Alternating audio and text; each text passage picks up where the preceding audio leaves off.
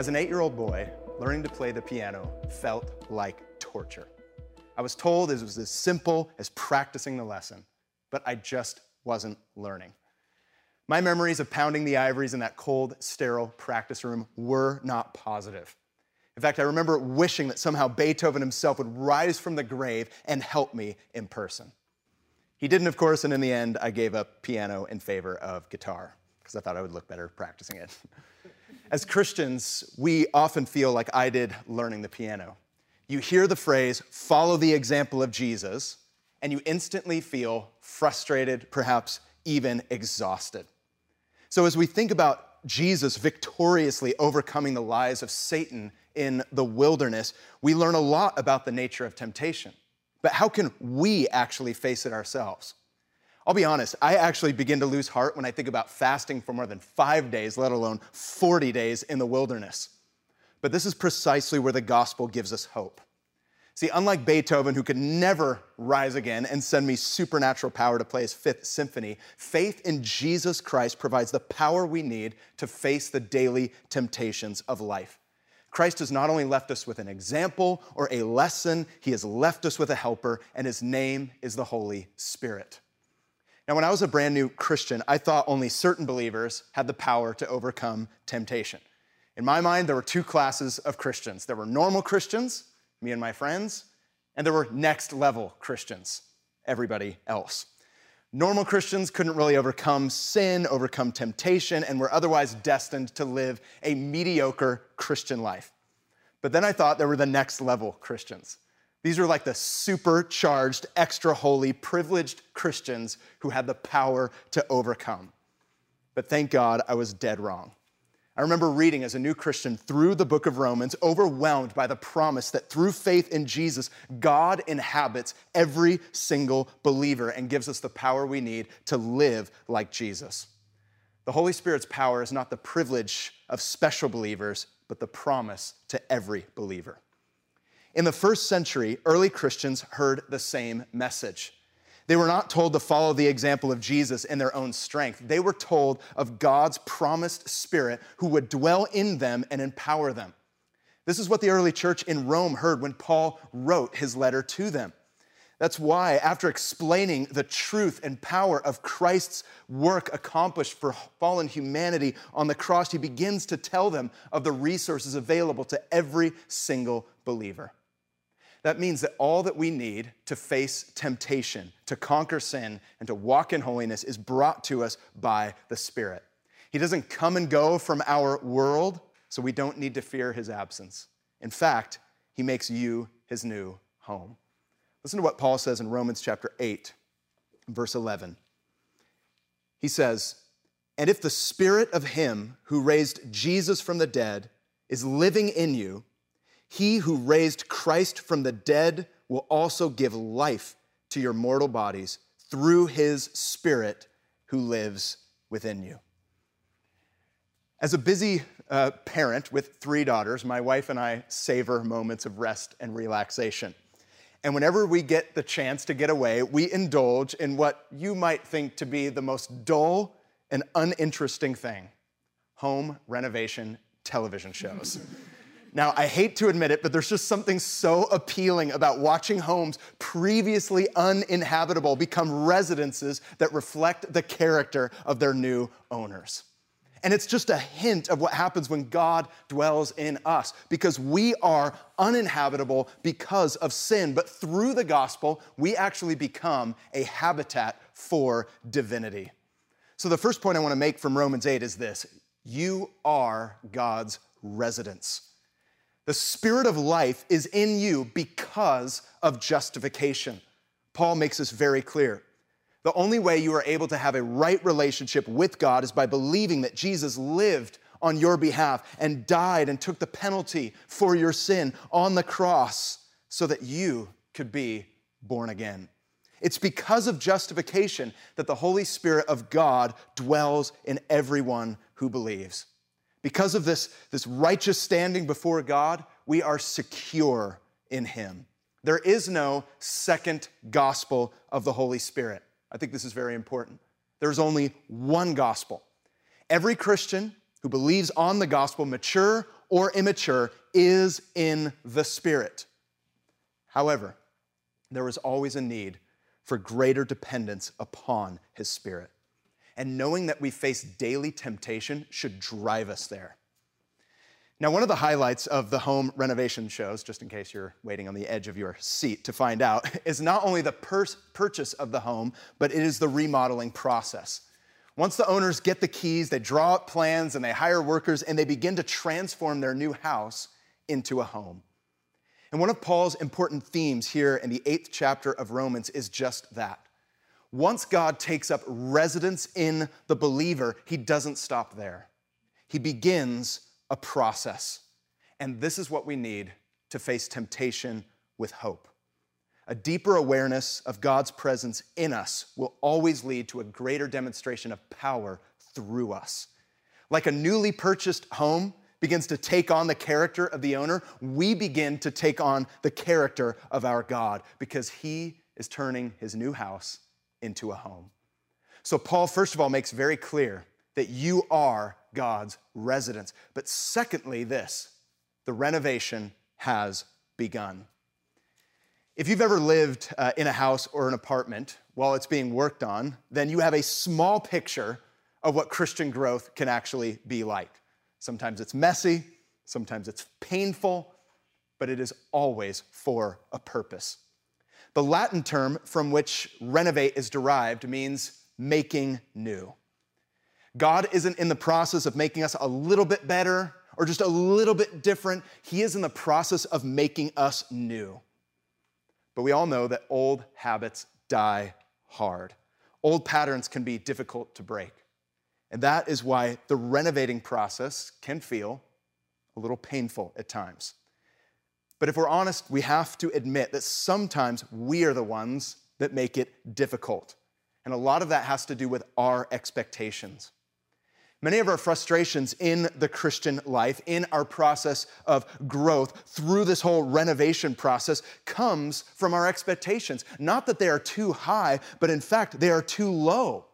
We fall into the temptation to be sub-Christian, aiming for less than what God wants for us.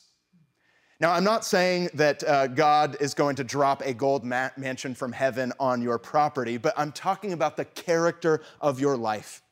We just settle for little tweaks here and there, an addition over in that part, when God's plan is not a touch-up, it's an entire remodel. A house redesigned by God will look more like Jesus. My wife and I used to own a home in the East Hollywood area of Los Angeles. It was old, it was built around 1921, and it was on the side of a small hill. And one day, we began to notice little cracks appearing on the back wall, and the door started to stick. I tried at first just to cover up the cracks and adjust the door, but things kept getting worse. And it wasn't until I went underneath the house that I realized that the whole foundation was completely cracked. And it took way too many weeks and way too much money to fix it. Like my cracked foundation, some of our biggest problems are the ones that we're not even aware of. See, the cracks in the wall did not create the problem, they revealed the problem. The constant temptation in the Christian life is to only deal with the surface issues, as though the problems are only there, as if they're only little cracks on the wall. And perhaps that's why so many Christians are not desperate for or dependent on the power of the Holy Spirit. They don't see the need for it. And Satan would love nothing more than a bunch of unempowered Christians. And the way he tries to accomplish this is by convincing us that the problem of sin really isn't that bad. We can take care of it on our own. And all the while, there's a deeper issue underneath the surface. See, temptation in popular culture is often trivialized. It's used for delectable sweet products, as if Satan's whole agenda was to get us to break our diets and give us diabetes. And now, while it does take on greater meaning within the church, it is still confined to so-called capital S sins, like alcohol abuse, extramarital affairs, or addiction to porn. Now, don't misunderstand me. These are awful sins. And temptation can certainly lead there, but in reality, temptation is so much more, extending to our desires, extending even to our ambitions and our attitudes. No one falls outwardly into temptation who has not first fallen inwardly. But this is where, I believe, temptation can become our opportunity. When we start to see the little cracks in our behavior or our attitudes, you don't just overlook it as though it doesn't matter. Instead, we take an honest look at what Scripture has to say about our flaws, for underneath them are always deeper issues. The answer is not to pretend that there are these things called small sins and that they don't matter, because there are only small sins if there is a small God. They need to be seen for what they are.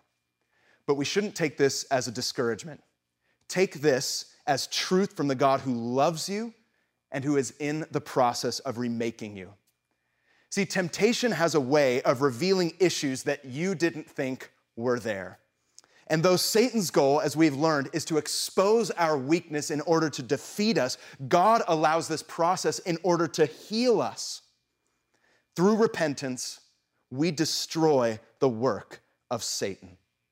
And in the next session, we're going to talk practically about what that looks like and how it happens. But know this, those little cracks are reminders to us of how much we need God. These times are pivotal for our growth.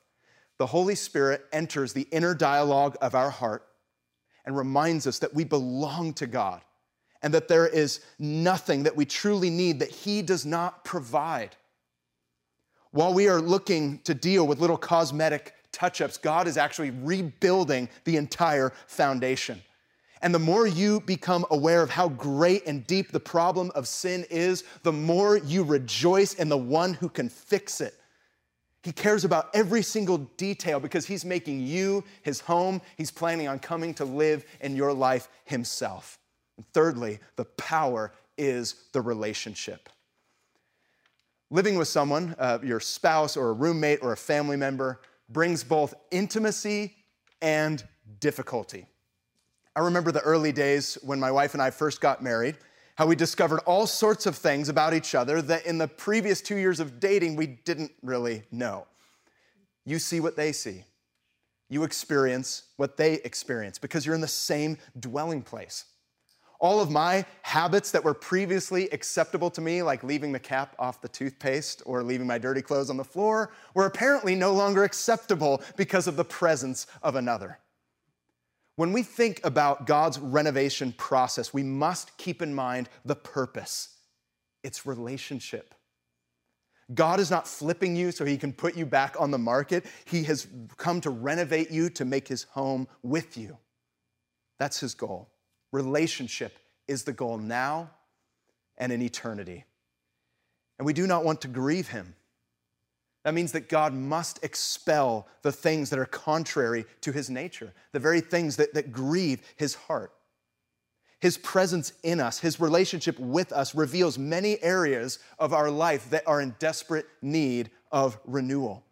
So it is for the sake of greater and deeper intimacy that God is getting rid of sin in your life and getting rid of snares in your life and empowering you to face temptation. The book of Revelation contains a well-known but often misunderstood letter from Jesus to a lukewarm church. He says in the first century to the church of Laodicea, "You boast and brag about this relationship you have when in fact you're not engaged in it." So the middle of this particular letter, he says those words to this church and perhaps to us. "Behold," he says, "I stand at the door and knock. If anyone hears my voice and opens the door, I will come into him and eat with him and he with me." Though this is often used by Christians as an evangelistic text, he is actually speaking to the church. He says those he loves, he corrects and rebukes. He's not saying that the church has all of a sudden become unsaved. He's saying that the church is his house, but he's not being let in.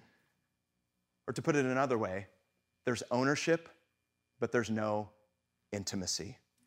They claimed to have it, when in fact they lost it. Revelation chapter 3, verse 20 is not an invitation to conversion, it's an invitation to renewal. See, let's face it, one of the great temptations we fall into is hypocrisy. We believe the lie that so long as I put on the mask in front of other Christians, everything's going to be okay. When in fact, inside there might be bitterness, there might be a hard heart, there might be anger, and perhaps even disappointment with God himself. And in this case, those people are not actually enjoying the very thing they claim to have. God has not just left us with a lesson. He's brought us into a relationship. He wants intimacy. And intimacy with him is what is best for you, it's what's best for me, and it's what's best for everyone else around. In fact, one of the reasons you may be experiencing so many difficulties in the relationships around you is because you are not allowing Christ to truly dwell in your heart. Don't ignore what is being revealed in the temptation process. God is allowing it. His purpose is his glory and your good. The point of all this is to dwell in you. He is remaking you. You are not condemned to learn on your own or lean on your own strength like me when I was trying to learn the piano. He is with you and he empowers you. The same Spirit who raised Jesus Christ from the dead dwells in you. This is what you need to face temptation. There will come a day when this new construction is complete and there are no more cracks, there's no more wreckage, no more decay. The process now is pointing towards an incredible future. Don't let Satan lie to you. If you are in Christ, you are on your way to glory.